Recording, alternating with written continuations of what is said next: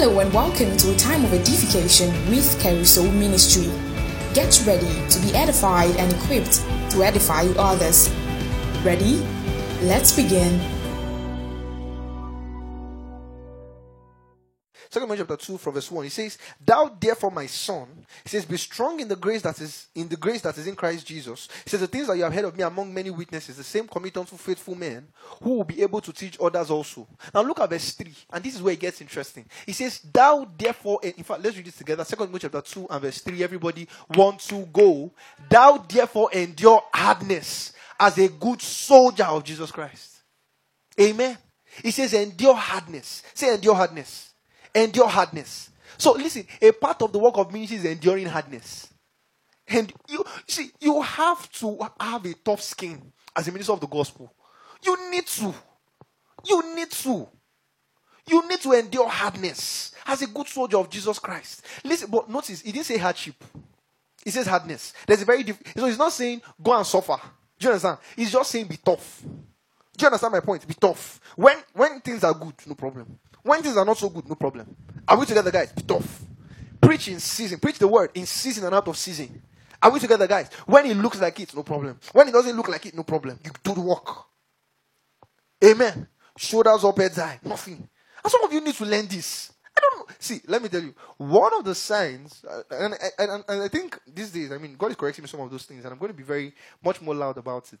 All right? There are certain things that, as a minister, you must learn how to rub on people. And that's culture. Amen. You can't follow me and not have a thick skin. Ask people that are close to me, my friends, or even my friends, the closest persons to me. One thing they would always tell you about me: I don't give up easy. Amen. I don't. I don't give up easy. It's just a part of me. Are we together? I am not soft. You can't be soft as a minister of the gospel. Do you understand my point? You can be in tune with your emotions, all right, and be empathetic with people. But you must also have the ability to, stand on God's word and do it despite, no matter what. Are we together, guys? And that's something that, listen, it's a culture you must imbibe. In fact, it's a culture I'm going to consciously imbibe in you people. You must be tough. Don't just say, and it even shows sometimes when I talk to some of you, "How are you?" "Sir, I'm just, have you seen me talk?" Listen, if bad as it bad, you cannot know. Amen? You ask me how is it? I'm fine, I'm doing good. Doing great. Amen? Doesn't mean everything's going on great, but I'm doing good. That's it. It's toughness. Do you understand my point? Because you went to preach to your disciples, then maybe, you already prepared that sermon. Listen, you already planned the two of them. You sit down like this, I'll teach like this. The two of them don't show. The entire body paying you. And I begin to even wonder, did God even send me? Did God even call me? No. Amen? Hallelujah. Go for outreach. Use that anger to preach to people. You preach to like 10 people that day. Say, "You that I caught. That word that I did not use on somebody, I will use it on you." Amen? Hallelujah. That's it. Depends on toughness. Sometimes for some of you, is the things that God has told you you're going to do. So I just call you. "Hello, what's up? How is this thing going?" The way you even sound yourself about it. You're sounding like, do you think it was going to come easy? You think the devil will just look at you and say, "You want to change life, Abi? That's so cute. Take." Hey, God. It doesn't work like that. Hallelujah. It says endure hardness as a good soldier. So you're not enduring hardness because you're a soldier, but there's something you're not getting right. You are getting it right as you're enduring hardness. In fact, chances are if you're not enduring hardness, you're not getting it right. Someone said something that moved me seriously. He said, if you've never collided with the devil, he said, chances are you're moving on the same lane. And it's true. If both of you are working side by side, why are you colliding for? It's the truth. If you've never had the reason to stand up to the devil and look him in the eyes and say certain things, chances are you guys are working together. It's like holding your hands in the park. That's it. Chances are that's what's happening. Just holding yourselves together, moving around, shining teeth. Spirit husband. Hallelujah. Glory to Jesus. Amen. I've told you guys this before. The work of ministry is a fight. You are fighting every single time. Every time I wake up in the morning, That's the killer. That's the work. Do you understand my point? That's fine. You see, look at it. See, the moment you look at it this way, it changes your mindset to certain things. Every time when you call your disciple, it's a fight. The devil wants to snatch that person from your hand. You don't take discipleship like you don't take it over your parents. Do you understand? You don't do it like it's another work. The devil is after the same thing you're after. Do you understand? You don't let it go. Some of you wonder why I'll call you today, I'll call you next week. I cannot let you go. The devil is after you too. Do you understand it? So I cannot let you go. I must be on your matter. That's the work of ministry. It's hard.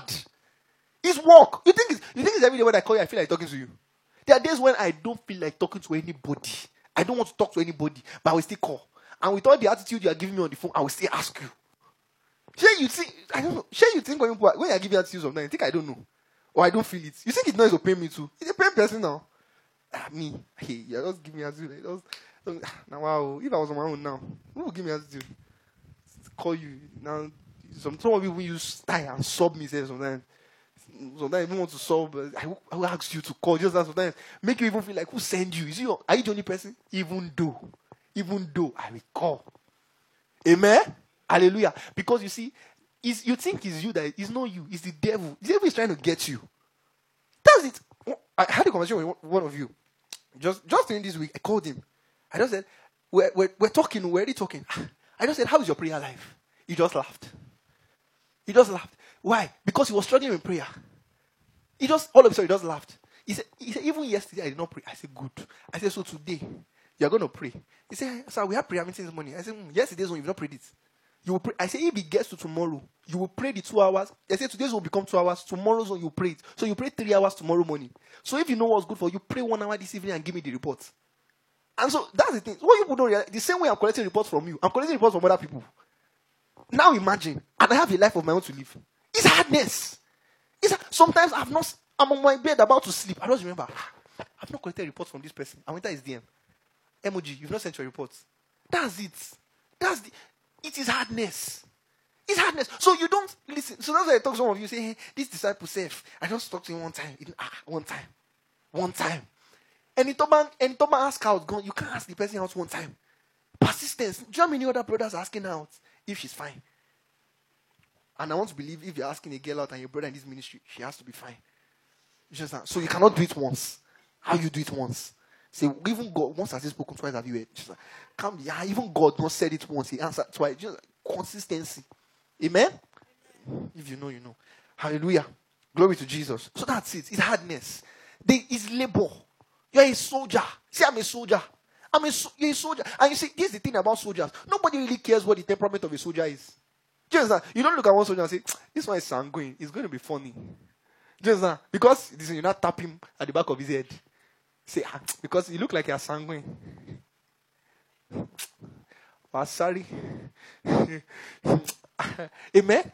Because you see, when you see a soldier in uniform, it doesn't matter what about the soldier you've known before. It doesn't matter who the soldier was before. Only one thing matters now. That uniform. That uniform automatically tells you this person, number one, has received some kind of training. Number two, he can use that training to do and undo certain things. By certain, that means your leg will shake. Are we together? And so for that reason, you respect. Do you understand? When you're a soldier, we don't care your temperament. We don't say, I don't really, I'm not really a people's person. You think I'm a people's person? Me, I'm talking to you, Zef. You think I'm enduring you? It's not like I really like to talk to you. Say, I'm not really a people's person. I don't feel like talking. I don't feel like talking to you, but I'm talking to you. We can't always get what we want. Yeah, I know you, for God's sakes. Amen? God, I like how you are smart, get things. He's on other place, they are too slow. I'm already raising your level of discernment. Amen. Hallelujah. But that's it. It's hardness. Amen. Are we together, guys? Expect hardness. Tell your neighbor, say expect hardness. Expect it. That's the thing. See, the moment you expect it, it doesn't move you. Do you understand? The moment you expect it, it doesn't move you. You say it's part of it. It's part of the work. Are you with me? It's part of the work. There's no problem. Endure hardness. Endure it. Every single time. Wake up expecting it to be hard. Now, don't get it wrong. I mean, if anybody who knows me knows, this is as regards ministry. Amen. Amen. Hallelujah. Life was not supposed to be. And I always say to you guys, I say jokingly, I say, ministry is already hard. I can make every other thing easy for myself. Are we together? Just evangelism is hard work. I would rather get to the evangelism venue inside AC and then come down. I'd rather get to the evangelism venue inside AC and then I'll come down. I'll do the hard work. And when I'm done with the hard work, I'll enter the AC back. Amen. And go to my house. Glory to Jesus inside another AC. Amen. Glory to Jesus. Up Jesus. And now Satan. Amen. Thank you. So there is the hard work. Do you understand my point? It's not for you to now make every part of your life hard, because that's not another thing with some people. Because now saying ministry is hardness, everything must now be hard. Do you understand? You must not look like you have money. You must not this thing. You must calm down. Rora. Amen. Hallelujah. No. But the work is hard. And you must do it as it is. Do not make the work soft for yourself. Amen. Now say, you say you are discipling somebody. You're only talking to the person once a month. Once in a month. That's not discipling. That's club meeting. That's JCI. Even JCI itself meets longer than that, meets more than that. That's political party.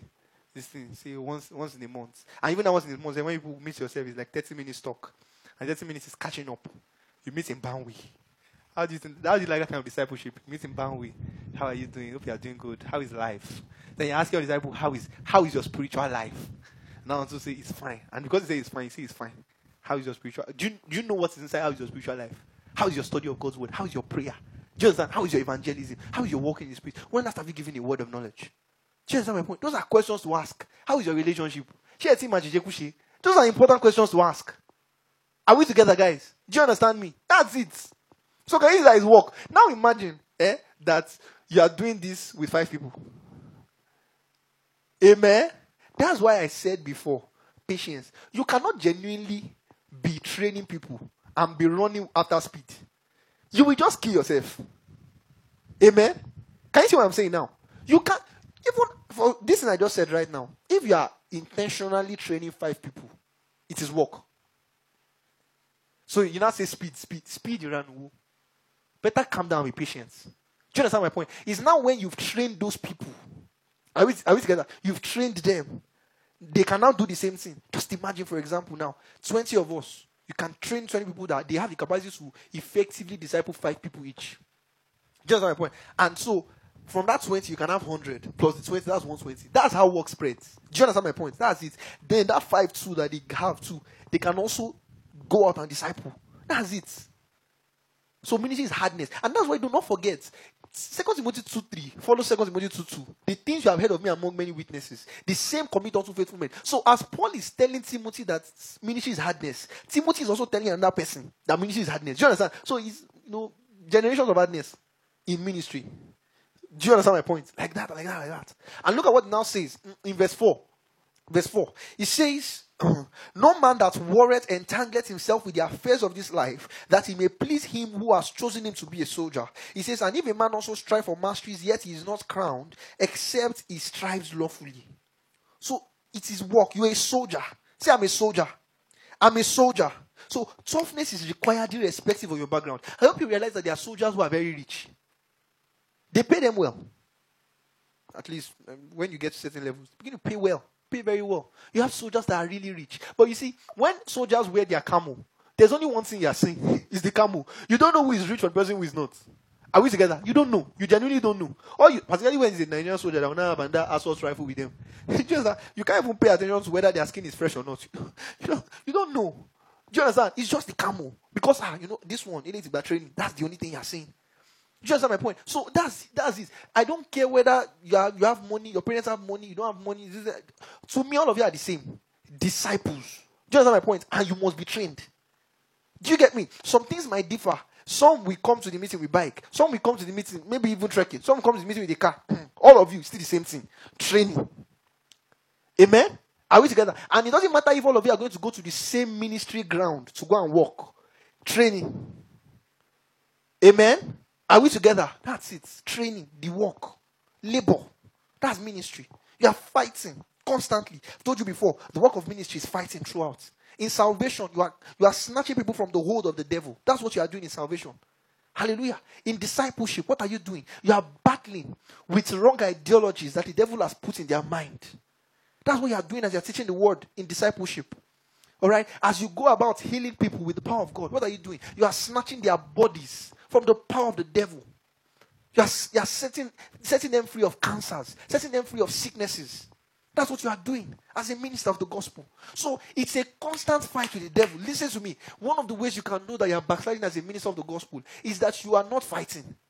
You're not fighting with the devil. Someone said something one time. Someone said Solomon was so wise. He didn't fight any battle. No. Solomon was so worldly. All his enemies were his friends. All his enemies were his friends. That's the moment you become so diplomatic in the work of ministry. Every minister is a good minister. What's any problem? Every minister cannot be a good minister. There's a reason why there's something called faithful minister, meaning there can be ministers that are not faithful. Do you understand? There can be unfaithful ministers. So don't now become a diplomat. You want to be friends with everybody. I don't fight everybody. I don't have issues with them. You understand my point? But I know the people that are my people. Amen? Do you understand? That's it. Don't now become diplomat of the body of Christ. Your church has become this thing. When Paul was speaking about unity in the body of Christ, your church is the center of the unity. You say there's UJC and you are UJC body. Just put everybody together. The one that righteousness by faith, righteousness not by faith, just put them together. Scatter your congregation. Don't do that. Are we together? Are we together, guys? Still where you are. Hardness, work, labor. Glory to Jesus. That's it, labor. All right? And you see, you must learn not to fall into the danger of comfort. And I think I spoke about it before. It's a real thing. Don't always be in a search for comfort. Don't always be in a search for comfort. Don't always look for the easy way out. There's no easy way out. It won't help you. Don't always look for comfort. You know, if you can afford the luxury, get it. But if you cannot, go after it. Despite that. Are we together? Go after it. Go after. I've told you experiences before. There are meetings that we will travel for. We only have the money to go and come. The money to eat in the meeting, we don't have. But the plan was, it was as it was, we will fast throughout. And for you to not have money to eat during the meeting, chances are, when you come back from the meeting, you also don't have the money to eat. But the plan was this: all I need to have, let me just go to that meeting. But I don't know. Believers today, you know, when you hear people, you're just wondering, if it gets kini ye. This is not burning in your body. Are you together? Now, if the place you are going to does not have hotel, good accommodation, I can't go. You won't know. And even your house is not just that, but you're going for kini guest minister also. Are we together, guys? Do you understand me? I cannot forget the meetings that we would go for. Imagine be 4 a.m. We wake up 4 a.m., pack ourselves together, quickly have our bath, so we can get to the meeting venue early enough. Meeting of maybe 8 a.m. I'm at the that is 6 or 6:30. See, we'll stay outside at the door. As they are opening the door like this, we are pushing ourselves inside to go and sit there in front.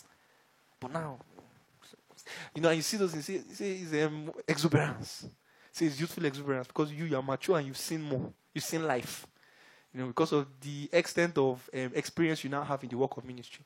Paul is receiving advice from you. Understand? So those things are just useful exuberance. It doesn't really matter whether you are at the front or you are at the back. It's the ministry of the Spirit. It will meet you everywhere. Only random, yeah? You don't know anything. Are we together? You don't know. There are certain things you hold on to. That's the thing. I don't have conversations with people about certain things. Just I don't put it to you for your suggestion. There's some things that we don't discuss about. For example, there's someone very important in my life who, you know, wasn't very open to the idea of me always traveling down to Ile-Ife for meetings and stuff like that. All right? And this is the thing. And now, because the person is older, I couldn't tell the person that this is not your jurisdiction to talk about. But I already knew in my heart. And with time, the person caught the hold of it. Now, the person now understands now. Do you understand? So with time, it will change from don't go to, okay, so Paolo Shimawa she train Lumatic Abi car. Please make sure you leave early. Because there are discussions I'm not even open to you. Do you understand about it? It's not a discussion about both of us. Do you get my point? I respect you. And you have a place in my life. Your jurisdiction, I also know it. But it's not this one. Did you get my point? That's it. You must have it, things like that. Do you understand? My friends know. You don't call me and we are discussing Caruso ministries. You're my friend, not a ministry partner. You understand? There are places where you know you have your place. If you enter here now, you're not going to enter here, and because you're around, we'll not say, let's welcome. He's a dear friend of the ministry. It's like, you sit down like every other person. You hear the word like every other person, and when we are done, up Jesus and sit down. We'll greet you. If we really, really appreciate your work, after the services, after we are done with the teaching, we'll say, we have somebody here, and then you clap for him, and that's all. Glory to God. Amen. It's not this thing. You are my friend. This is the ministry. Amen. You know now look at my ministry and say, there are things I think you should have. Even whether it's by the Holy Ghost. You will tell the Holy Ghost to tell me. Amen. Hallelujah. You can say, that's so much. It's not that deep. That's my own. Glory to God. Amen. Amen. Hallelujah. Glory to God. So the danger of comfort. Don't always go after comfort. Don't always go after comfort. Sounds like comfort is the girl's name, and I'm saying don't always go after her. But yeah, don't always go after comfort, right? Be ready to go through toughness sometimes. Ready to go through toughness. You understand? It's not every time when you should want to just enjoy luxury. Don't always, and that's the thing. If you always go after comfort, you have an explanation. As I said before, don't always be the one that wants to sit down when we are praying. And you have an explanation for why sitting down is not a kidney. Do you understand? Or be the person that always want to kneel down. You always want to put your body on the wall. So that now I can shake my head more now. I can be more fervent. No. Yeah, we don't sit down. Do you understand my point? Yeah, we don't sit. Say, is that in the word? We created our own word. We don't sit down here. You will pace around. That's it. You don't like it or you don't. There's no problem. There are a lot of places where God is blessing people. You can also be blessed there. There are places where they even have to rally. You can't collect. Amen? But if you're in this place, there's the way things are done. Hallelujah. Glory to Jesus. Amen? That's it. That's it. Don't always look for the easy way out. Say, do we always have to teach for long? Can't we have break? In the break, we'll now share meat pie. Meat pie and Fanta. Just that. Just something to keep people active. Just my point. Let's just give them some side attractions. Just my point. We don't do that. Well, the side attraction part, there's no problem. If you have the money, you feel led in your heart to give us every meeting, gladly you can give us every meeting. If the rest I can pack it home. You understand? As the shepherd of the body. You understand? No problem. But that will now say, what you said is true. We'll now call Sheung and say, how much do we have there? Let's just bring out some. Let's be doing it. Now that are doing this, more people will be coming. No. Amen? No. Stick with the work. Hallelujah. Glory to Jesus. That's it. Amen. So avoid the danger of comfort. Do the work of ministry hard. Some people can even travel for a meeting. Can't travel for a meeting with boss. If it's not car, they can't come. Or if it's not boats, they can't go to the venue. Has to be boss. Hey God. Let me just say something. And this is, by the way, live, particularly as a young person, learn to live below your means. Learn to live below your means. When I have I have a mantra financially. And it is, when people actually find out what you have, they must always be shocked. And they must be shocked in the sense that, you mean this person has this much? That's it. Just that. But for some of you, it's shocked, but the other way. Like when they see how much the packaging is enough for, what are these things? No. Hallelujah. Let's always be that way. Look at, I always like it, just look at it. Only need you, can you look? Amen? That's it. For your sake. Amen? Because all these people that you are forming this thing with, if everything spoil, there's nobody. Amen? Hallelujah. There's no, okay. And you go back to the house of those same parents you never bought a gift for. Hallelujah. I've said it before. Everybody in this ministry must at least at one point or the other buy something for their parents and give them. And you must be benchmarking and passing it. You must look at the last gift you gave them and say, okay, this is this. As much as, of course, the Lord blesses you too. You look at this and say, okay, this is what I gave to you last. This next one can be more. Amen? Because at the end of the day, all right, after your church family, they are the next. Are we together, guys? After everything's spoiled. In fact, if you attend a terrible church, the church is not going to be there for you. You will go back to the house of those parents that you were treating terribly. And it's what they've been eating since you eat with them. Amen? Hallelujah. Selah. So have sense, right? Have sense. But said before, be ready to. So why did I say what I just said now? If you are still earning, even if you are earning 500k, in Lagos, don't be carrying boats up and down. You're not in the league of people to be carrying boats up and down.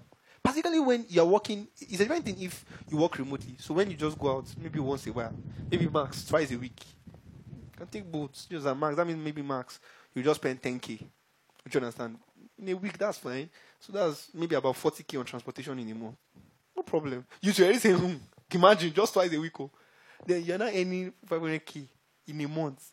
Every time when you go to office, Monday to Friday, go and come, boats. You won't sink. Hey, you will know. But yeah, don't do that. Are we together? Live below your means. Maybe because of, now, if it's maybe cooking, I can understand. Because of work, you might very likely not be able to cook. But as much as you can too, try to. Weekend, cook, except your job cannot allow you to. Or better still, do what some people do. Get your younger ones to stay with you. Put one younger person with.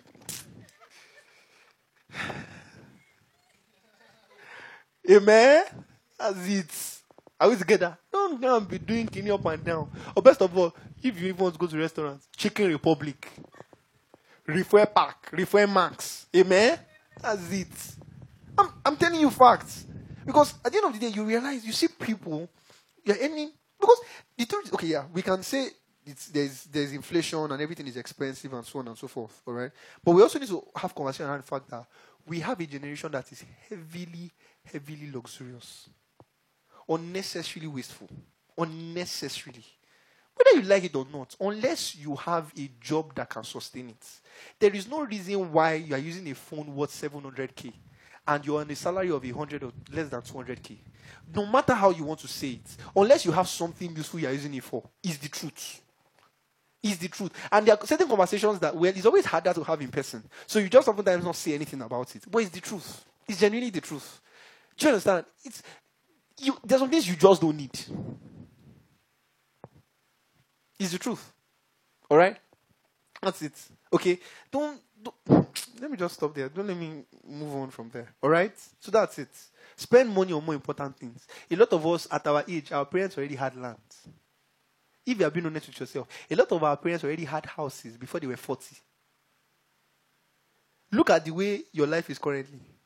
I'm not insulting you or anything. We believe in the miraculous power of God. We believe in God's power to meet needs and stuff like that. But tell yourself the honest truth.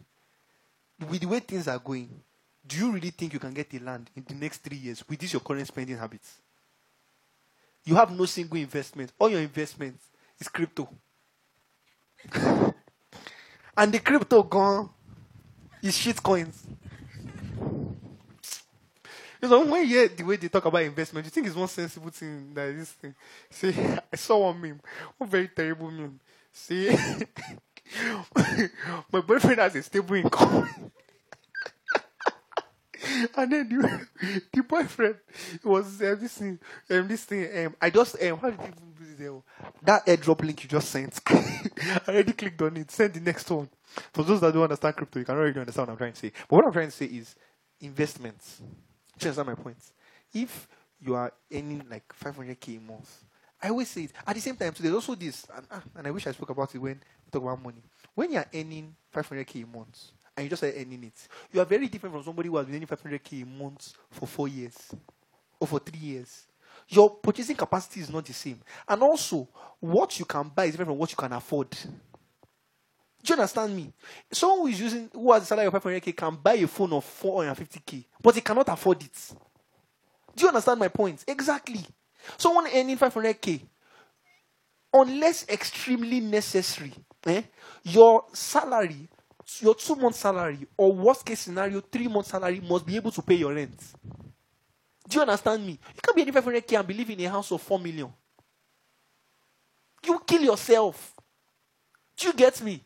Do you understand my point? So, it's because at the same time, want to go to Lagos, no problem.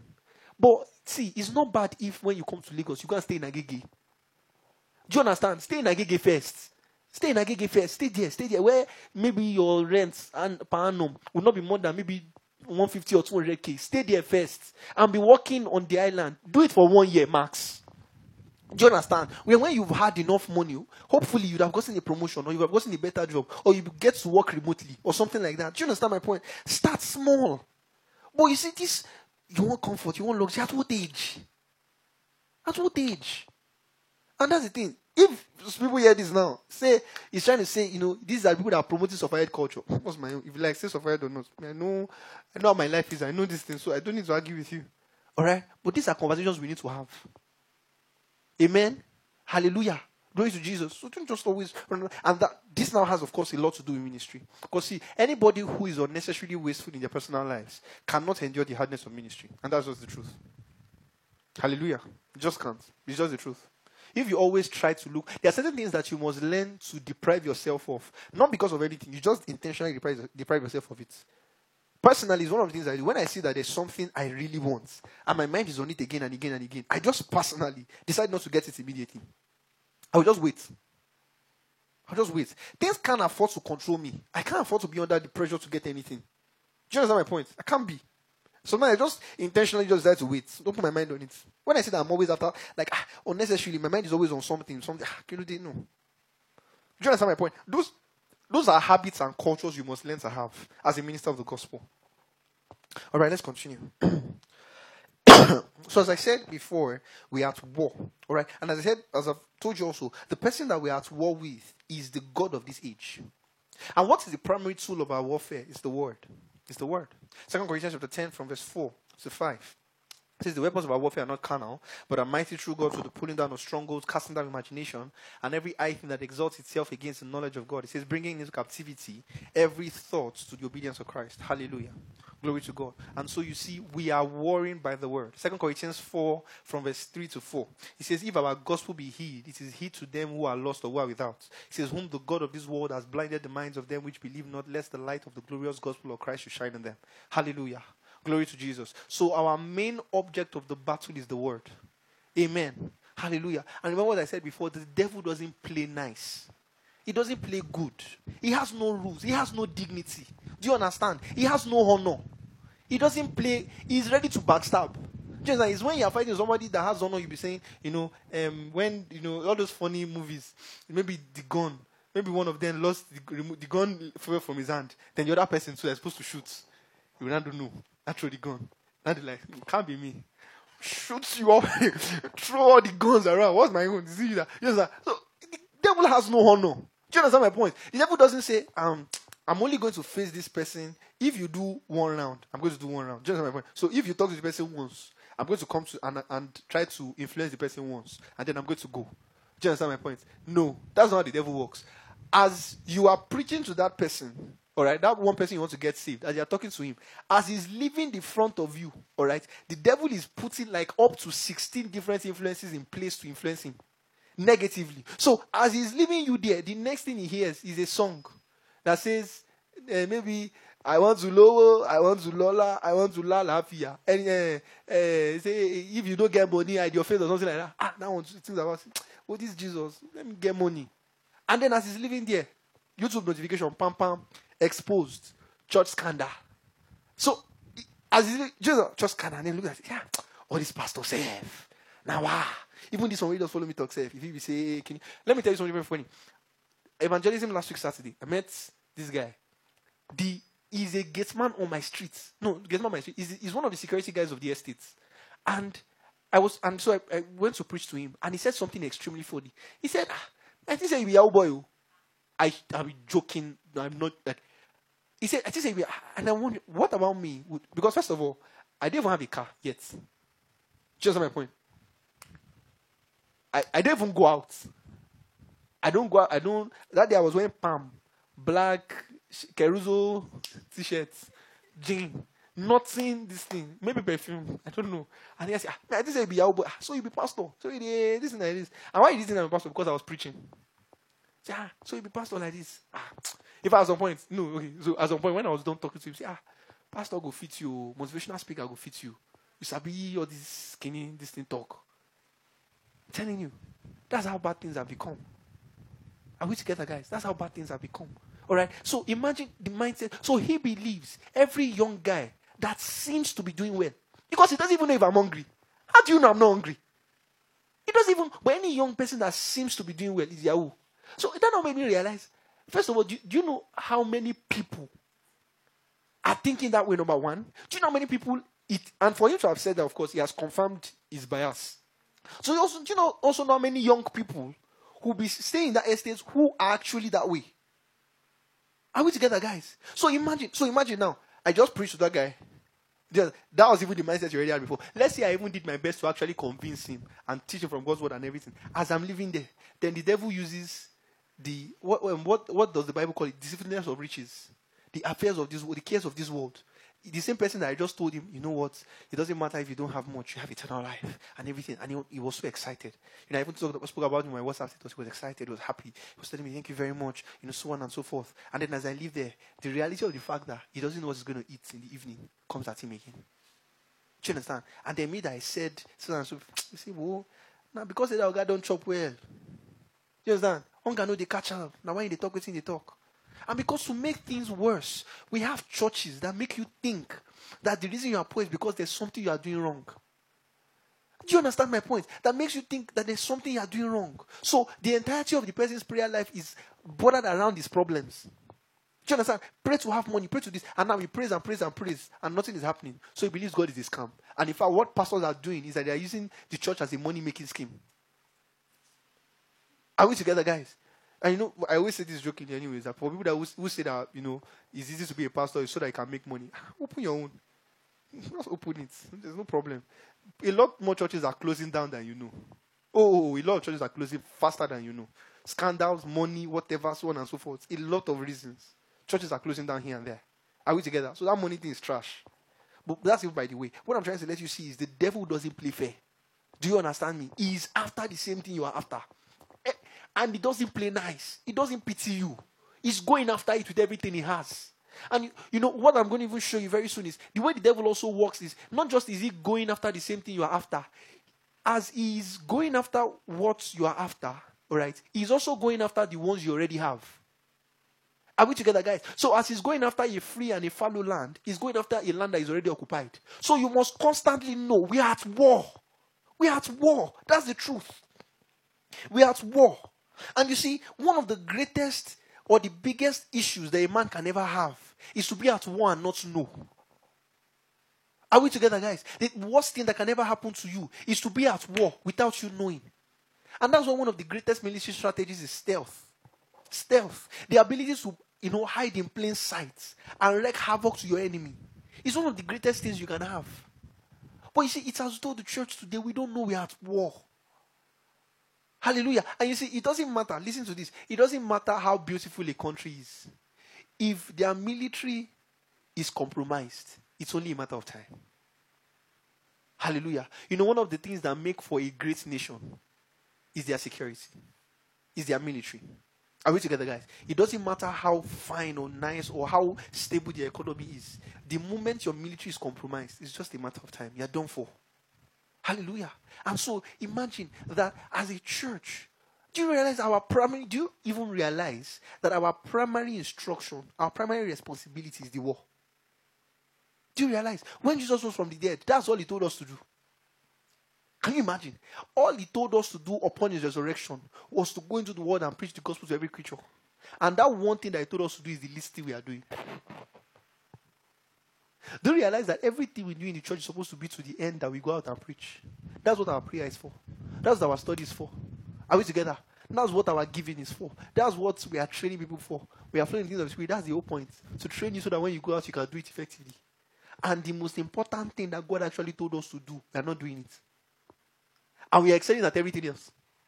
And we are feeling ourselves. Amen. Hallelujah. Glory to Jesus. Glory to God. Say we are at war. We're at war. Hallelujah. Glory to Jesus. And you see, a part of the war is not just the war itself. A part of the war is even failing to realize that you're at war. So the devil is doing... So that's the thing you need to realize. Oftentimes, it's not like we are not busy. It's that we are busy doing something else. So he gives us a false sense of priority. These are the more important things to do. Do this instead. These are the more important things to do. Spend time with this instead. And the most important things are not being done. The most important things are not being done. All right? And you see, one of the greatest tools the devil will use in these last days, particularly among young folks, is the legitimate pursuit of survival. Legitimate pursuit of survival. You see, let me say something. And it's been on my mind for a very long time. And it's a very dicey thing to say, but I'm going to say it anyways. You know, right now, there's the Japa fever going on. Japa fever. And what's even, I hope you realize we've not even seen the most of it. We're just going to see it because this is just September. So we will be resuming now. All right? But now the point is this, is that, do you realize the fact that we have a mass emigration of people from Nigeria, including Christians, and yet nothing has changed in the spiritual climate of those places? Absolutely nothing. There's a problem. There's a problem. And I'm going to say this respectfully. I know, I've not done so much in the work, but I'm going to say, and because of is this platform, I can't say it in public. Listen, even for the churches that we say have their branches over there, a bulk of the people there are Nigerians. So it's just a change in location. Do you understand? They are not winning new grounds. They are not. Amen? Hallelujah. It's the truth. So, see, we need to sit down and tell ourselves, there is a problem. The fact that you have people, every time when someone comes to meet, you just hear, I want to jackpot or something like that. The last question you would ever hear anybody ask is, what church will you attend when you go there? What church?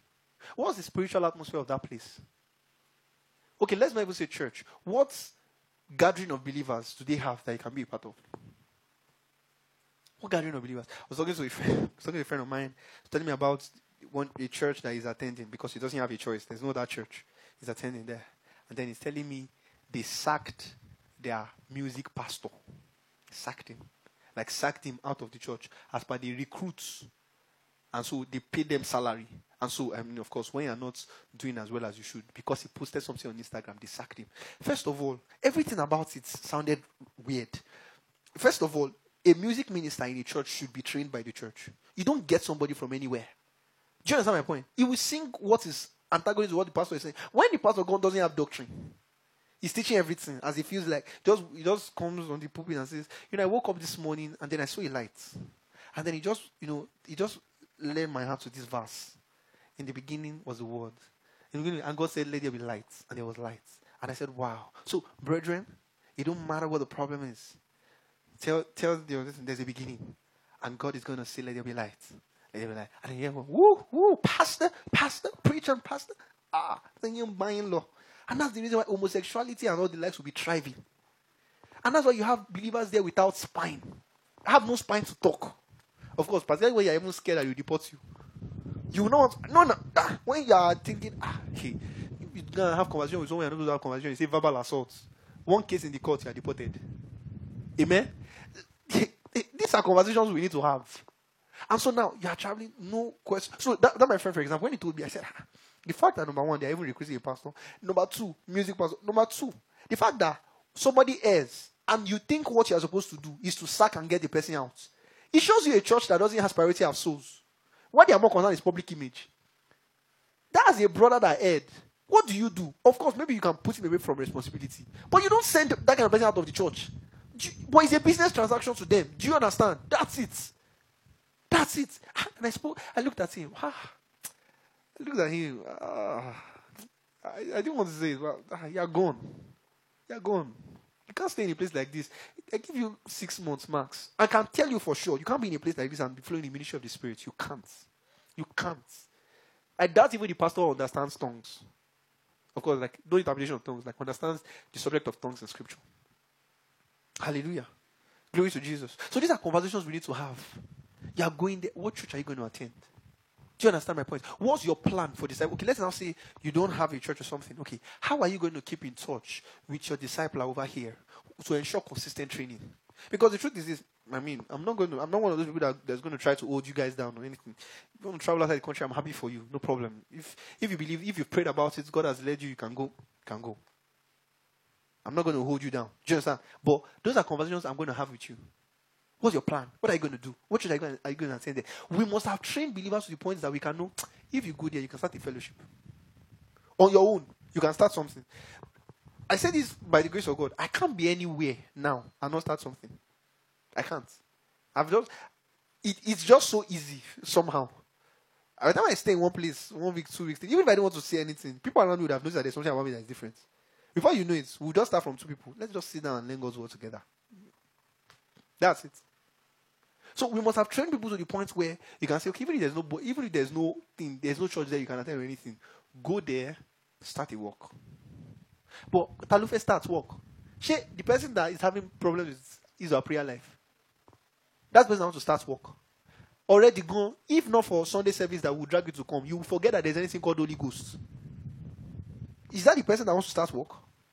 So we need to sit down with ourselves and have conversations. Of the truth, we are doing a lot, but are we doing what really matters? Amen. Hallelujah. Glory to Jesus. Are we fighting for new grounds? Because that's ministry. You see, as I said before, if we are not trying to strive for new grounds, and you see, there's no middle ground. You are either getting better or you are regressing in the work of ministry. There's no such thing as stagnancy. No. You are either progressing or you are regressing. We are either changing more lives or we are losing lives. That's it. That's it. We're either changing more lives or we are losing lives. And you see, one of the ways you can know that a believer is not growing and is regressing, of course, is when he has nobody he's responsible for. That's the reason, for example, why some of you or some folks don't have a prayer life. Or you're not praying as well as you should. You cannot genuinely have people that you are over and not wake up to pray. You can't. You cannot. You always have a reason to pray with people. Everybody has one thing or the other that they are dealing with. You will always have a reason to pray.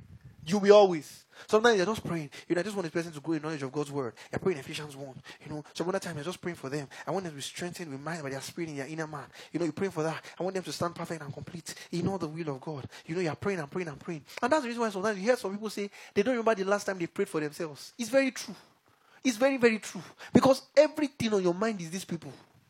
Are we together? So when you are responsible for people, chances are you cannot have a lagging devotional life. But as I said before, when you are intentionally responsible for them, because there are also people too. Sorry. There are also people too who, by the way, they can be over people, but they're just over them. They don't care about them. Do you understand my point? It's just about being able to say, "Oh, I have so many people." Do you understand my point? No. You have to be intentional. As I said, hardness, work, labor. You are laboring over them. Glory to Jesus. First, we're going to talk about discipleship, and you see the extent of discipleship. All right, let's move on. Glory to God. Hallelujah. Let me show you something very interesting. In Acts chapter 19, Acts 19 from verse 10 to 20. I'm just going to read. Let me just. In Acts 19 and verse 20 where it says, so mightily grew the word, and it prevailed in Ephesus, right? Acts chapter 19 and verse 20. Now, do you realize that place, and I think I spoke about this in Charisma Camp meeting last year, and I said, do you realize that place, Ephesus, is currently Selçuk in Turkey? Selçuk in Turkey. And the current religion, the place in fact currently is 98% Islamic.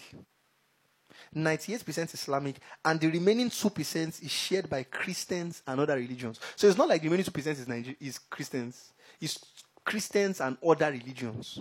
A place where the Bible clearly says the word of God prevailed. So mightily grew the word, and it prevailed. Whereby it was in this same Ephesus that people were casting out their idols. Do you understand? And the instruments of worship. And they brought it out and they burnt it. The same place where this was the same place where Paul casted out a demon out of a lady. Do you understand? That was, prophesying about them. Same place. The same Ephesus where they wrote Ephesians 1-6. Very sound church. But what happened to them at the end of the day? Currently, 98% Islamic. And why? You must realize this. We and the devil are after the same thing. You too, and that's why when you hear people say, they want to Islamize the country, you too, are you not trying to Christianize the country? Amen? It's just that some people are more loud, some people are more bold, and some people are more, disruptive in the means by which they want to do it. Alright? But the reality of it is, we both want the same thing. Are we not saying we want the gospel to cover the land? Isn't it also that everywhere is gospel? That's what we are trying to do now. Amen? That's it. That's what we're trying to do. But you need to realize it. See, you and the devil are after the same thing. And see, there is never a fallow land. It is either the devil is in charge or the gospel is in charge. It's one of the two. There's no middle ground. You can't be on the fence. Even the fact that you think, and whenever you think you're on the fence, you're for the devil. I remember someone said something when I was much younger, and I did not understand. It was when I grew older that I began to understand it. He said you can walk. He said you can walk for the devil without knowing, but you can never work for God unintentionally. Never. You can never work for God unintentionally. You can work for the devil unintentionally. You can work for the devil intentionally, but you can never work for God unintentionally. No. You can't be on God's side and say, I don't know. I don't know. No. Are we together? It doesn't work like that. No. All right. So every land is always being fought for, and is always being overseen either by the gospel or by the devil. Hallelujah. Glory to Jesus. Amen. Praise God. So as I said before, we are either spreading or we are shrinking. We are either growing or we are regressing. And that's just what it is. We are either reaching more lives with the gospel or we are not. Hallelujah. And so you need to ask yourself the honest question. Am I growing or am I regressing? Amen. Am I growing or am I regressing? In this year, how many people have I brought into the light of the gospel? How many people have I gotten saved in preaching? How many people have I, not just even saved, how many people have I planted in a church? How many people have I planted, all right, in a discipleship atmosphere? How many people can say that they've received effectiveness in the gospel because of me? Hallelujah. Glory to Jesus. Those are questions you need to genuinely ask yourself. You're either doing it or you're not. There's no way around it. Yeah, that's my point. And it's not just about bringing someone. It's not, this person now attends my church. No, that's not it. Is the person a member of your church? There's a very reason somebody attending a church and being a member. Amen? Amen? There's a very clear difference between attending and being a member. It's very different. And being a member is not once for all. It's not eternal salvation. You can be a member today and not a member in the next 2 weeks. Are we together? Because being a member is that you are actively involved in everything that is done. Do you understand? You are actively involved in prayer, in the training of the word. And that's why there are also churches that don't have members. There are people who are coming, they have an audience, but not members. Are we together? They have an audience, not members. They don't have the culture of the church. When the church itself doesn't have any culture. Are we together, guys? So those are conversations we need to have with ourselves. We are either doing the work or we are not. Are we actually doing the work? Are we training people? Are we changing lives? Are we changing lives? It's not about using bigger venues, using bigger spaces, using finance spaces. No. Are we changing lives? Are we influencing people? Are we training them? All right. Now let's move on. You see, God's plan for the world has always been for men. God's plan for the world, let me just rush this because of time. God's plan for the world has always been for men. When you see, for example, from Genesis 1, from verse 26, Genesis 1 from verse 26, I'll read to verse 30. It says, and God said, let us make man in our image, after our likeness. He says, let them have dominion over the fish of the sea, over the fowl of the air, and over the cattle, and over all the earth. He says, and over every creeping thing that creepeth upon the earth. He says, so God created man in his own image, and the image of God created he him. Male and female created he them. He says, and God blessed them, and said unto them, be fruitful and multiply, and replenish the earth, and subdue it, and have dominion over the fish of the sea, and over the fowl of the air, and over every living thing that moveth upon the earth. He says, and God said, behold, I have given you every herb bearing seed, which is upon the face of all the earth, and every tree in the which is the fruit of a tree yielding seed. For you it shall be for meat. He says, and to every beast of the earth, and to every fowl of the air, and to everything that creepeth upon the earth, wherein there is life, I have given every green herb for meat. And it was so. Hallelujah. Glory to Jesus. And you see, one thing I want you to see here is not just God's plan for man, but also how that everything that was created on the earth was created for man. Hallelujah. So, not just was it the fact that in Genesis 1 verse 26, the Bible says, let us create man in our own image and after our own likeness. It's also the fact that everything that was created for what? Was created for the sake of man. Alright? So, the trees that were created, were created for man. And then the animals and livestock that were created, man was made to have dominion over them.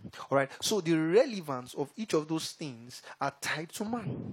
So, in fact, we can say that the existence of all creation was for man. That man was the centerpiece, or is the centerpiece of the puzzle that makes it all make sense. That's it. That's it. All right? And so you see, and that's the reason why, or little wonder why, when man sinned, the entirety of creation was affected. When man sinned, the entirety of creation was affected. Look at Romans chapter 8, from verse 18 to 22. Romans chapter 8, from verse 18 to 22. It says, "For I reckon that the sufferings of this present time are not worthy." Romans 8, from verse 18 to 22.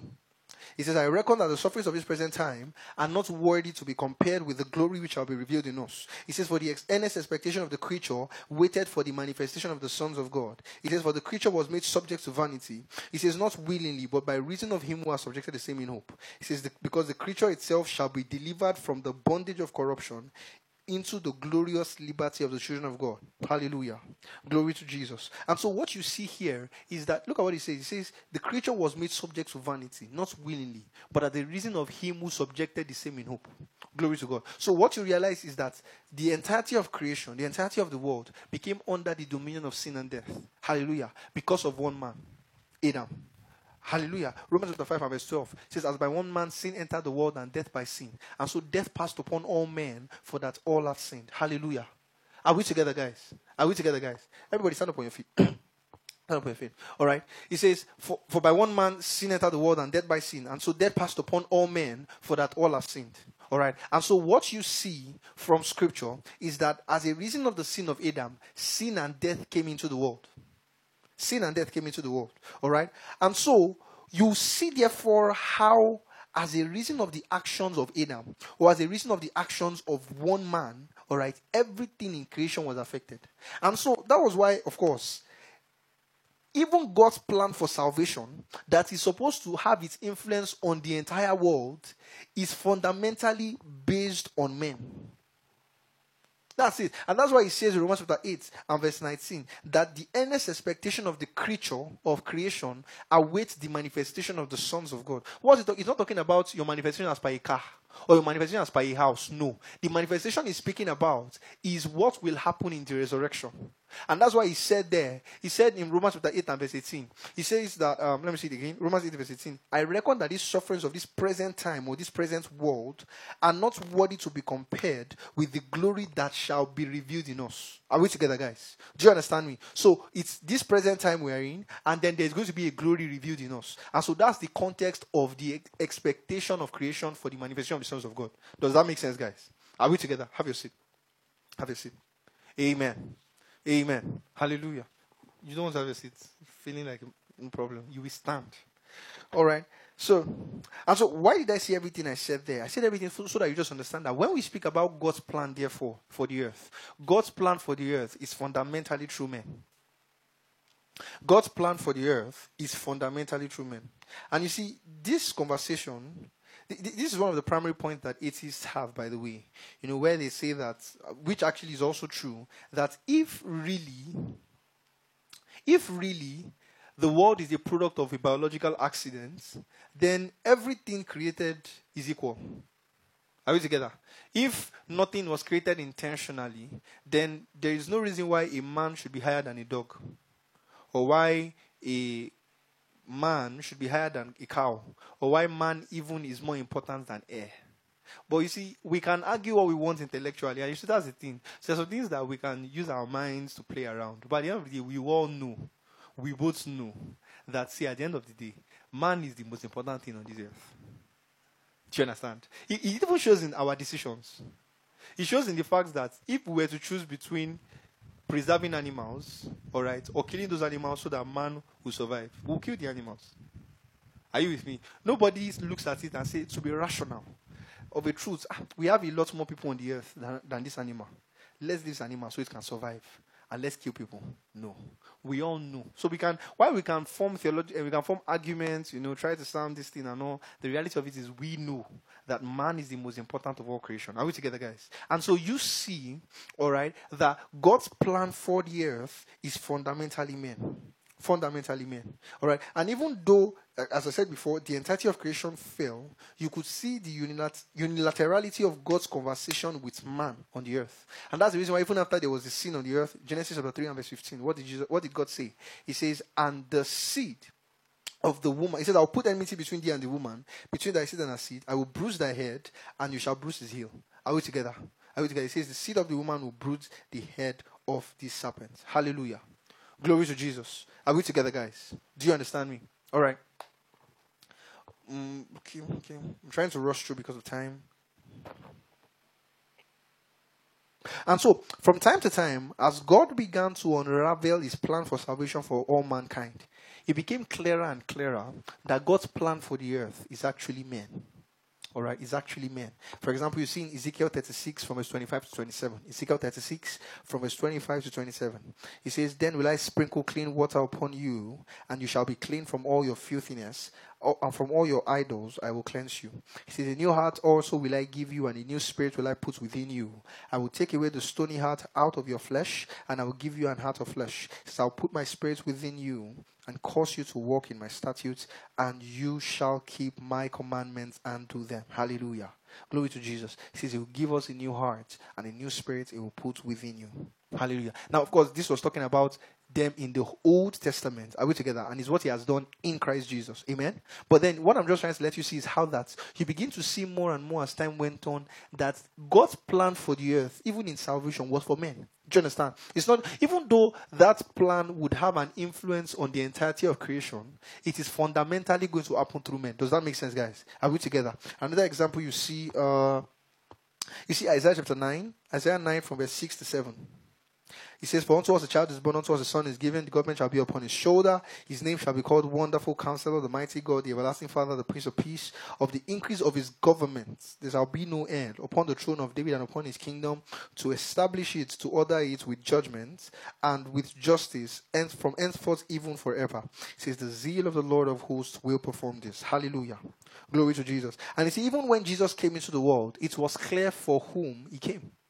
When Jesus came into the world, it was clear for whom, and it was clear why he came. For example, you see in Matthew chapter 1 from verse 20 to 21. Matthew 1 from verse 20 to 21. It says, you should be writing, by the way, Matthew chapter 1 from verse 20 to 21. It says, "But while he thought on these things, behold, the angel of the Lord appeared unto him in a dream, saying, Joseph, thou son of David, says, fear not to take unto thee Mary thy wife, for that which is conceived in her is of the Holy Ghost, and she shall bring forth a son, and thou shalt call his name Jesus, for he shall save his people from their sins." Hallelujah. Glory to Jesus. So we see clearly why Jesus came. He came for men. And what did he come for men to do? He came to save them from their sins. Hallelujah.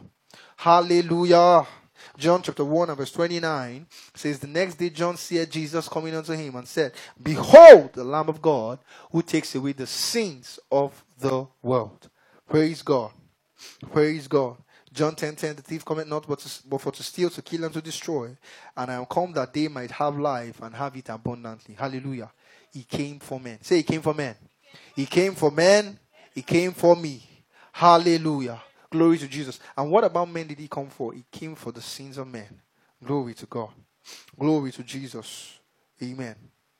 And what sums this all up is that when Jesus rose from the dead, his instructions were for men. His instructions did not revolve around things. His instructions did not revolve around possessions. Jesus did not rise from the dead and tell us, go and make skyscrapers. Go and make large buildings. Go and acquire possessions. Go and, what's even this thing?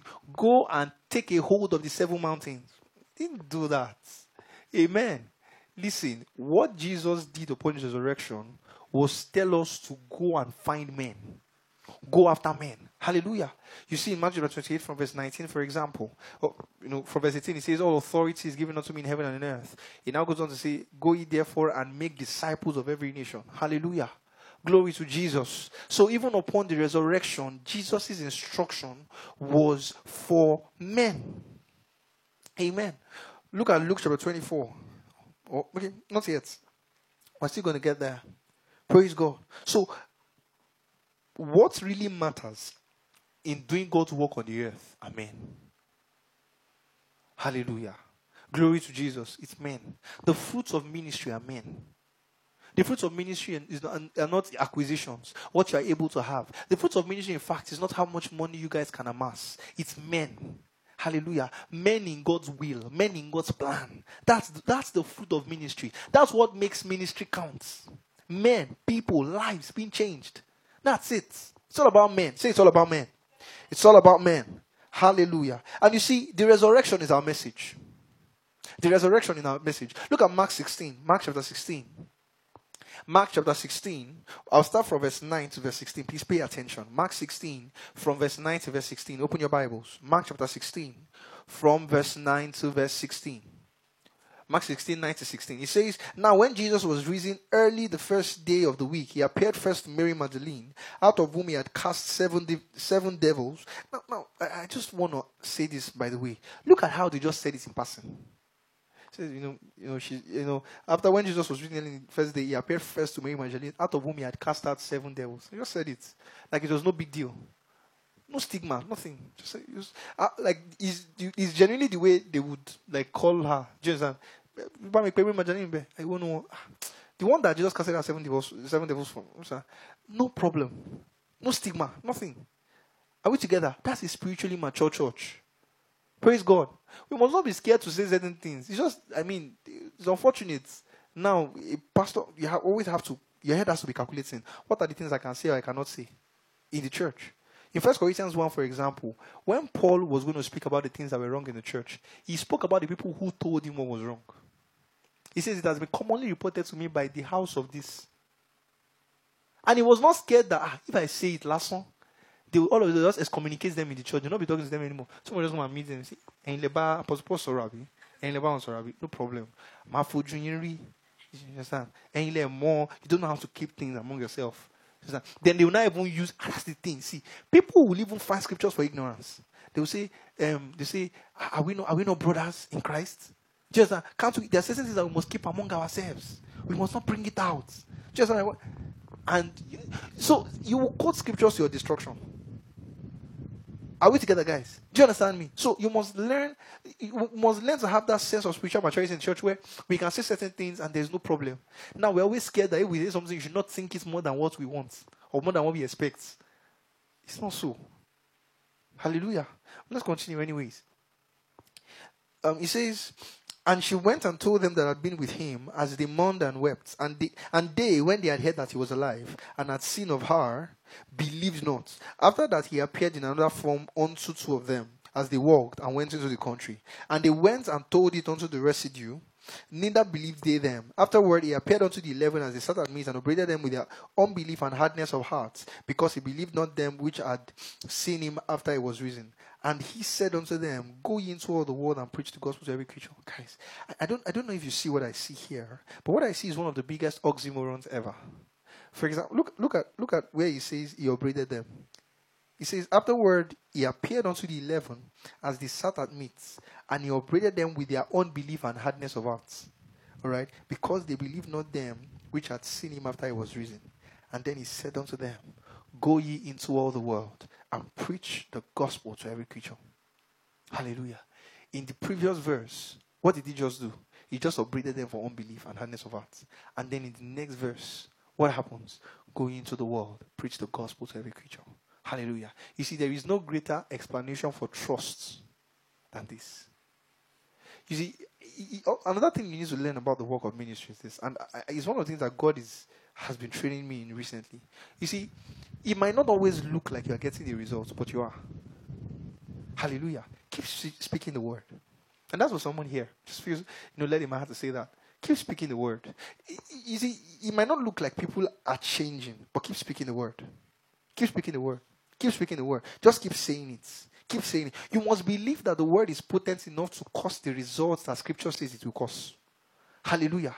Glory to Jesus. You must believe that the word is capable of renewing people's minds, such that they will not be conformed to this world, but they will be transformed. Hallelujah. Glory to Jesus. And you see, if you truly believe the word can do it, you keep speaking it. You keep speaking it. Are we together, guys? You keep speaking it. If you really believe that the word can change that person, you keep speaking the word to that person. Again and again. It might not seem like a change is happening, but a change is happening. That's for sure. I can tell you that.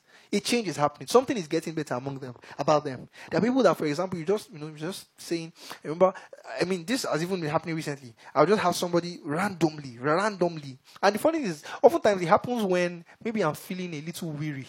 All right. Somebody just randomly pops up my DM. I think the person just says, I just want to say thank you so much for this and so someone that you thought. And sometimes it's one someone I thought one time ago. I don't even remember when I thought it. Thank you so much. I was blessed. This, and this. I say, are you serious? Hallelujah. God's word works. Hallelujah. It works. It's real. It's changing lives. It still does. So keep speaking the word. Say, I keep speaking the word. I keep speaking the word. In season and out of season. Hallelujah. Yeah, this is when you don't feel like preaching the word, though. Let me lie to you. This is when you don't feel anything at all. This is when you feel strong with the teaching anointing. This is when you don't feel anything. You teach it anyways because I believe the word. Hallelujah. Glory to Jesus. I believe that the word can change lives. The word can change people. And that's what I'm going to stick to. Glory to Jesus. Hallelujah. Let's continue. Praise God. And so, see, he tells them, go into the world and preach the gospel to every creature. He that believes and is baptized shall be saved, but he that believeth not shall be damned. But look at what he says, preach the gospel to every creature. He uses the phrase, the gospel, a definite article. The gospel. You see, the gospel is a specific message. The gospel is not just any message. The gospel, say, what's the gospel? It's good news. Good news. It's good news. Just spreading good news everywhere to make everybody happy. No, that's not the gospel. The gospel is specific. There was a context of their conversation. He upbraided them for their hardness of heart and unbelief because they did not believe those who said he was risen. He now says, go now and preach the gospel. What's the gospel? The good news of my resurrection. Do you understand my point? Caruso Bible Conference next year is going to be themed on the gospel. We're going to explain the gospel. We're going to look at very interesting conversations around the gospel, by the way. But my point is that it's a specific message. A specific message of the resurrection. Are we together, guys? That's what it is. That's what the gospel is. It's the resurrection. It's not that, come to Jesus, he's some nice guy. See, there were a lot of good things about Jesus that happened on the earth. But the only good thing that saves a man is that he died and rose again. Hallelujah. The Bible says about him, Acts chapter 10 and verse 38, how God anointed Jesus of Nazareth with the Holy Ghost and power, who went about doing good. And so Jesus was a good guy. He did a lot of good. Hallelujah. But the only good that matters when it comes to salvation is death and resurrection. Hallelujah. Glory to Jesus. Say death and resurrection. Say death and resurrection. Hallelujah. Praise God. Amen. So the gospel is simple. All right? The death, burial, and resurrection. A lot of good things Jesus did when he was on the earth. In fact, when a man comes around Christ or comes around Jesus, he can have a lot of good things. He can be healed in his body. He can receive a miracle. Hallelujah. He can receive burdens in his heart lifted. His heart can be bound together. Glory to Jesus. But only one thing saves a man. Believing in the death, the burial, and the resurrection. Hallelujah. 1 Corinthians 15 from verse 1 to 4. 1 Corinthians 15 from verse 1 to 4. It says, moreover, brethren, I declare unto you the gospel I preached unto you, which also you have received, wherein you stand, by which also you are saved, if you keep in remembrance that which I preached unto you, unless you have believed in vain. He says, I delivered unto you first of all that which I also received, how that Christ died for our sins according to the scriptures, that he was buried, and that he rose again the third day according to the scriptures. Hallelujah. Glory to Jesus. Amen. Amen. All right. So the word of the gospel, or the gospel, is death, burial, and resurrection. Romans 10 from verse 8 to 9. Romans 10 from verse 8 to 9. It says, but what saith it? It says, the word is nigh thee, even in thy heart and in thy mouth. It says, that is the word of faith which we preach. It says, if you believe in your heart the Lord Jesus, confess with your mouth that God has raised him from the dead, you'll be saved. And I say, where in that place did he say death and resurrection? Death, burial, and resurrection. He says, confess in your mouth the Lord Jesus. Even though people read that if you confess, and somehow they believe the confess has to do with sins. There. So you say, steps to salvation. You say, accept you're a sinner. Like as though you did not know before. But anyways, I shall accept. Accept you're a sinner. After I accept you're a sinner, believe in Jesus. No. You have to believe in Jesus. Will you confess your sins? After you confess your sins, believe in Jesus. After I believe in Jesus, don't do it again. Are we? Then after you don't do it again, pray for the Holy Ghost. After you pray for the Holy Ghost, which other one? Sanctify. You've been in those circles. You can tell. Hallelujah. Glory to Jesus. But look at what he says. He says, if you confess with your mouth the Lord Jesus, what are you confessing with your mouth? The Lord Jesus. And it's not that he says the Lord Jesus or confess Jesus is Lord. That thing you do at the end of church baptism. She will do that one too. Jesus is Lord. Then I show a picture of me like this. No. You see, the Lordship of Jesus is seen in his resurrection from the dead. First thing you need to realize is these two things, these two sentences, are the same conversation. A man who confesses with his mouth the Lord Jesus is one that believes in his heart that he was raised from the dead. Hallelujah. Because, for example, you see from Philippians chapter 2, from verse 9, where he says, "For God has highly exalted him, giving him a name that is above every other name." All right. And what is that name? The name is not Jesus. It's not Jesus. He had that name before he rose from the dead. Are we together? So if God highly exalted him and gave him a name above every other name, it can't have been the name he had before the resurrection. Are we together? Are we together, guys? Let me say that again so that I don't confuse you. Once again, when he says, "Wherefore God also has highly exalted him and given him a name above every other name," it means he gave him a name which was not a name he had before the resurrection. It was a name he received after exaltation. Does that make sense, guys? All right. So it cannot be the name Jesus.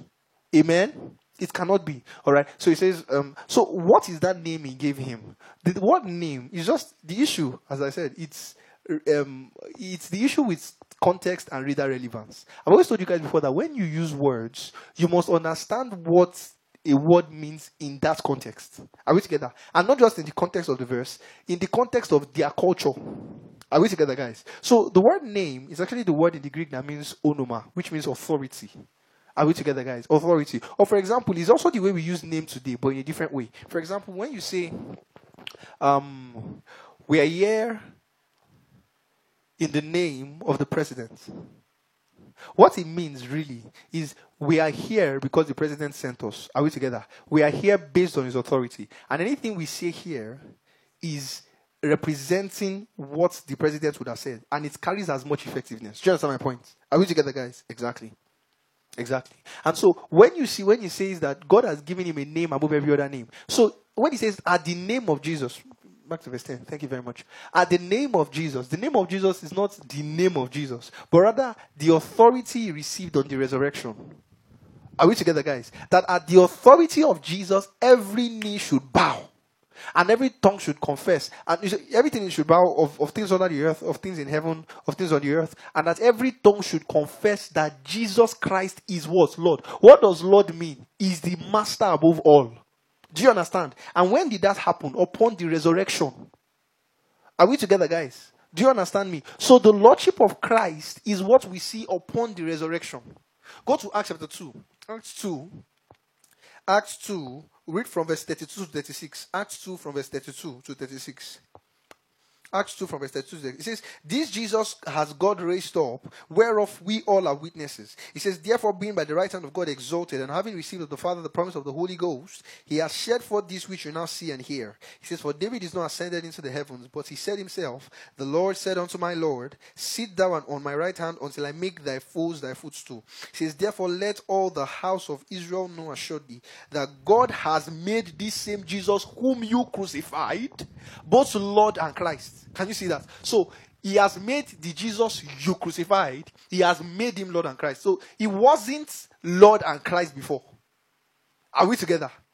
That's not who he was before. It was in the resurrection. Because the word Christ, and this is something you need to, well, I think we're going to talk about it when we examine the gospel. Culturally,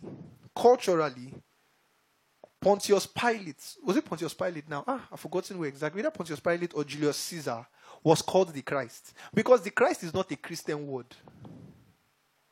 It's not a Christian word. The Christ is actually a word that means the anointed one or the chosen one or the Messiah. It was usually used to refer to a prince, royalty. Are we together?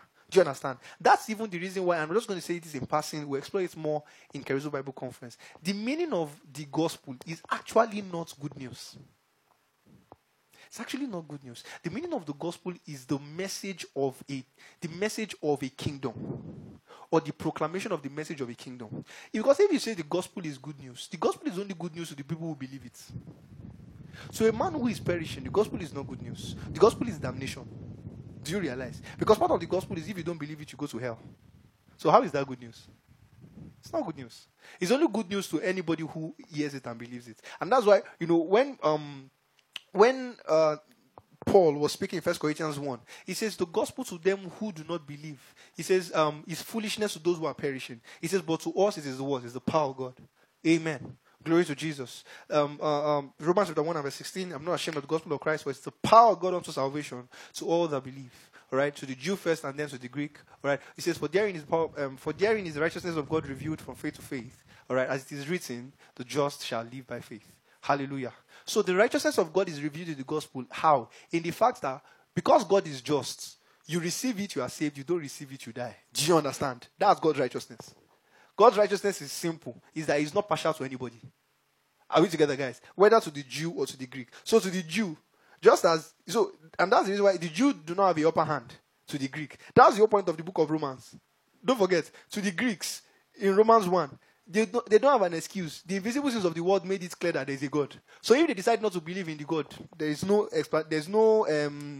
this thing for them. Romans 2, the Jews too, are they, he's trying to say, are the Jews any better? No. Because he says you have the law. You have everything. If you still do not now do the right thing, you are at fault. Then in Romans 3, he now brings everybody together. He says, can you see? The Jews have sinned according to the law, the Greek without the law. Then he brings everybody and says, see, the righteousness is, he now says in Romans chapter 3 verse 21, that the righteousness of God is revealed by faith. So now, if that one you don't receive it, there is no explanation. Do you understand? There's no excuse for you. Amen. So that's the righteousness of God really that is revealed. In the fact that God is just. He has given, he's not partial towards the Jews and not partial to the Greeks. Do you understand my point? He is free to all. And his righteousness is this. He has given you the gospel. Accept it, you are saved. Don't accept it, you are not saved. That's all. Amen. Hallelujah. And that's why we now say this phrase. God is righteous in making me righteous. Because have you ever wondered, what is the righteousness of God? Who will make God righteous? Our righteousness is understood because our righteousness is in the fact that before God, we are seen a certain way.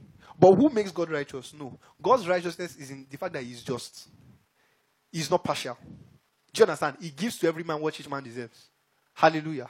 Glory to Jesus. So that's the righteousness of God. The righteousness of God that is revealed in the gospel is in the fact that he is not partial. He has made a clear leveled ground by which everybody can be judged. Do you understand? So now, if you go to hell, it's not because anybody was after you. It's because you decided not to receive salvation. Does that make sense, guys? Are we together? Very good. Very good. Now, what even brought me here? I was talking about the resurrection. That God has made him both Lord and Christ. And I think I was talking about Christ, how Pontius Pilate was first as the Christ. It's a lot to teach on. But that's by the way. All right, but let's come back. The point I'm trying to explain is the fact that, so when you talk about the Lordship of Jesus, he's talking about his resurrection. Amen. So when a man believes in the Lordship of Jesus, the man believes in the death and resurrection of Jesus. Does that make sense, guys? Are we together? And that's how a man is saved. Glory to Jesus. So say the gospel. The gospel is the message of the resurrection. Say it like you're not hungry, even if you are. Say the gospel. The gospel is the message of the resurrection. Are you allowed to? So that means you're hungry. Oh, that's nice to know. Congrats. It lets us know that. It lets us know you're human. It's human to be hungry. I'm proud of you. I'm happy for you. Amen. Hallelujah. All right. So the gospel is clear and simple. All right. It is the message of the gospel. You see, no other message is well-rounded to cater for all of man's needs like the gospel. No other message. You see, because if the message is that Jesus came to the world to make men rich, then what happens to those who are rich? They don't need him. They don't need the gospel then. Jesus came to the world so that you won't be sick. Folks like me will most likely not receive the gospel because I hardly ever fall sick. Well, that might be because of divine healing. But anyways, do you understand? There are people who just don't really fall sick. Amen. Glory to Jesus. So at the end of the day, Jesus did not come to this world to give you love. Some people just easily have a way of finding love. As some others don't. Right. Oh God, hallelujah. Praise God. When you look at their love lives, you just see these trials and tribulation. And there's some others are just so lucky. First love. And I saw it, I think it's a meme. Say some other people, first love, in fact, the crush that they had from secondary school, guys, they find a way to meet themselves, fall in love, get into a relationship, and that's basically they get married to have children, and that's all bliss. But some other people, their love life is like this. Just and then at one point you find out that you even dated somebody who was the cousin of one of your exes. You've dated the entirety of Lagos. has a Lagos data. The Lagos. And apparently, this thing is actually a thing. Because I realized that apparently, because I hear people say funny things like everybody's dating themselves in Lagos. Which is quite ironic because I don't think, I don't even know anybody. But apparently it's true. Because you actually find people who, they would, be dating somebody and say, she will date guy. I was date there. Wow. That's amazing. Well, the grace of God brings salvation and appears to all men. Hallelujah. Praise God. Amen. I want to believe that such is not happening among us. And it can never happen, no? As long as I'm still the one here. Maybe, I don't know, maybe when I don't know. But as long as we are still here, it's not possible. Hallelujah. Glory to Jesus. Amen. So, let's move on. I'm rushing now because there's still so much to touch and we don't have so much time. All right? So, next up. You see, having seen that God's plan for the earth is for men, the next thing we now also need to look at is how does God want that plan on the earth to happen? How does God want that plan on the earth to happen? And let me first start from this. You must realize this, that God will always use men for men. God will always use men for men. And I feel a leading to say it in this direction. See, God will always use men for you. So if you want to receive from God, learn to honor the men He has chosen. God will always use men for you. God will not do for you something He would do outside men. He will always use men for you. So if you are like Samuel and God wants to teach you how to hear from Him, He will use Eli. Amen. He will use Eli. Why did the angel not speak to Samuel during a period when Eli was not close by? And that Samuel wouldn't have thought it was Eli. Amen. Amen. He could have spoken to him at a point when Eli was far. And if Samuel had heard the voice, Samuel would not have guessed that it was Eli's own. Samuel would have probably thought he was running out of his mind. Why was it important that the angel had to speak to Samuel when Eli was close by? Close enough for Samuel to have thought the moment he heard his name, it was Eli that called him. Why? Simple. It's because he knew that there was something that Samuel needed to learn that Eli had. Hallelujah. God will always use men for men. Every single time. And so a man who knows how to receive from God is a man that knows how to receive from men. That's it. Wisdom in receiving from God is wisdom in receiving from men. You must know how to receive from men. And this is the reason why I say offenses must not hold you too much. You must know how to look away from things quickly. If not, if you always hold on to things, you will never receive from men as well as you should. Because men are imperfect. That's it. Humans are always imperfect. So you must know how to always look away so you can receive what matters. That's it. And that's why Paul was speaking in 2 Corinthians chapter 4 verse 7. He says, we have this treasure in earthen vessels, that the excellency of power may be of God and not of us. You see, the proof in fact that it was God that called the man is that the man is fallible. If a man is not fallible, he's 100% in every way, that's the way you can know. Like, in that place, it's not grace. Do you understand? He merited it. He's 100 on all sides. You see, this one, of course, now, he deserves to be the one that God will call. He's 100 everywhere. But the fact that the man can make a mistake lets you know it's grace. Are we together? That despite, so that's why some other people, when they see a man of God fall, you know, what they see is, now wow, so now so this man be. What you should see as a minister of the gospel when a man falls, first of all, is look at what made him fall and ensure you don't make the same mistake. That's number one. But number two, you must also make it sink into your head that, wow, that means this person, as great as he is a man. And God decided to work with him. Because the chances are, if he made a mistake and you know about it, he made the mistake earlier. Do you understand? He covered it up for a while, then you found out. So meaning even during the times when he covered it up, not to say that this is good, but even in those times when he was in those mistakes, God was still working with him. Amen? Hallelujah. That's it. See, the earlier you learn it, the better for you. I'm telling you. The earlier you learn this, the better for you. There are certain things that you cannot learn unless a man gives it to you. Simple. Hallelujah. Glory to Jesus. There are certain things you cannot receive unless by the impartation of laying on of hands. So if you want to know how to receive from God, you must be skillful in receiving from men. A spiritual man my pastor will always say that a spiritual man is a master of relationships. You must know how to relate with men. Say, I'm called of God, I don't need any man. You don't know anything. How will you even validate God's call upon your life? By men. As I said before, the fruit of ministry is men. The way we know that God called you is that you are raising men effectively. Hallelujah. Glory to God. Glory to God. So the fruit of ministry is men. Men will help you be effective. Your supernatural relationships will be men. 70% of you fulfilling God's plan for your life is relationships. 70%. I've told you before, the start of this ministry was because of a friend of mine. Simply because of a friend of mine. A simple instruction he gave. Just one simple instruction. And that's how Evangelism ministry started. That's simple. A lot of the major moves we've taken as a ministry were confirmed by relationships around me. Confirmed by relationships around me. I'm telling you.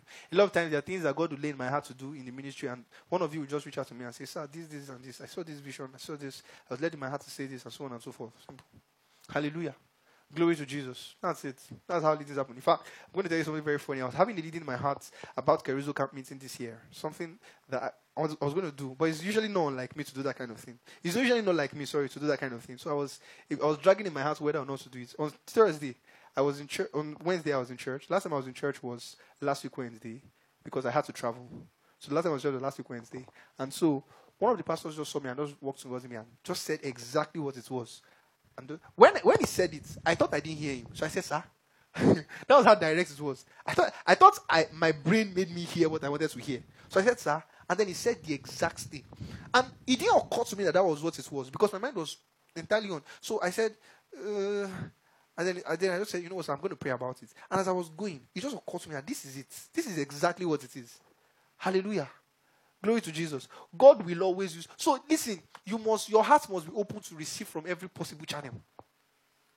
Are we together, guys? So be skillful. Don't let your word man cause havoc to you. So now the only set of people that can bless you are men who are sound in Greek and Hebrew. You will kill yourself. Hallelujah.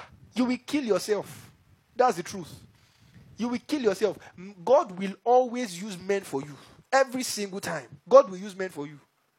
And so your heart must be open at every point in time, any possible way. Is it not beautiful that despite the fact that Jesus was God as a man, he needed that John would baptize him so that he could announce him to the world?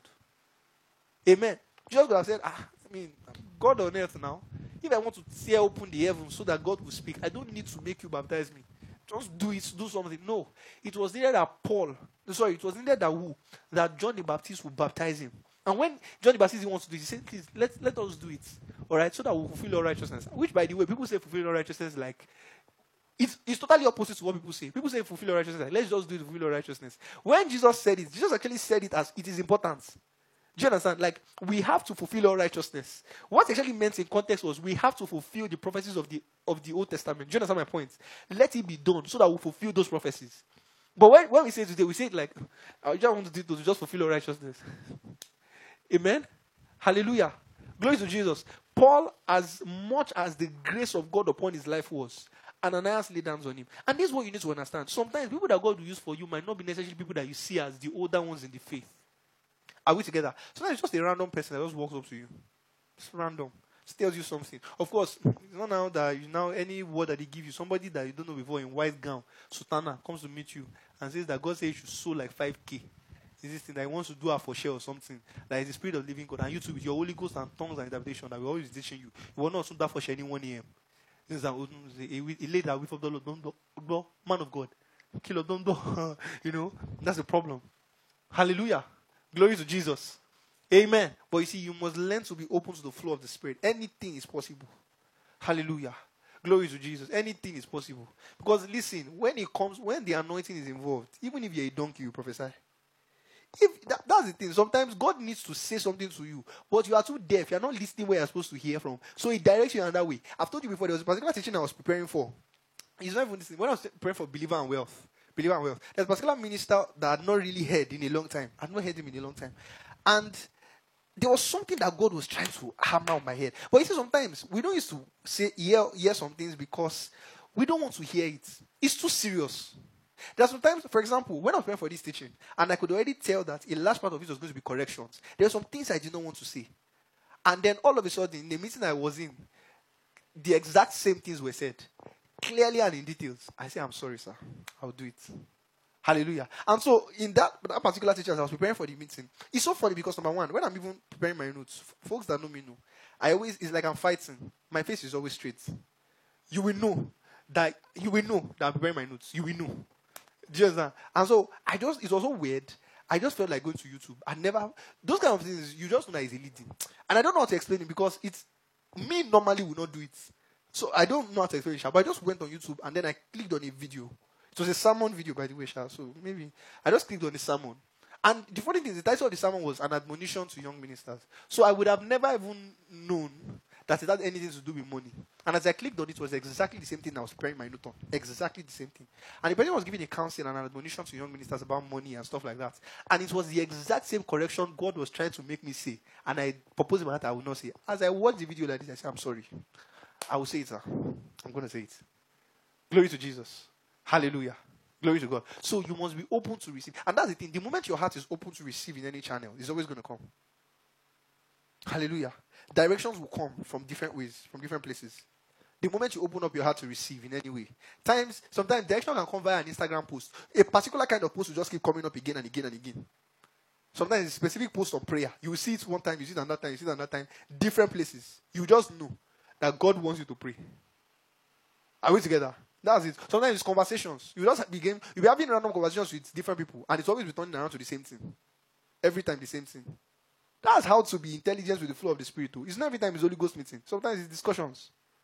Are we together? Sometimes it's just discussions. People are just saying something in a particular direction. Talk to you in a particular direction. Talk to you in a particular direction. Better hear word.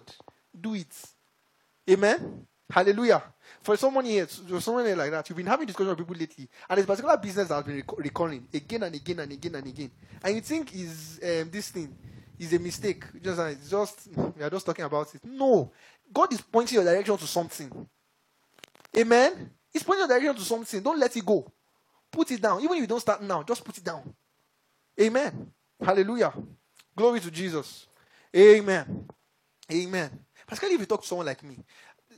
Few people know this. I want to believe quite a number of people know it. But I actually operate in words of knowledge a lot. A whole lot. And so there are times when, some of you have had that encounter with me. I'm having discussions with you.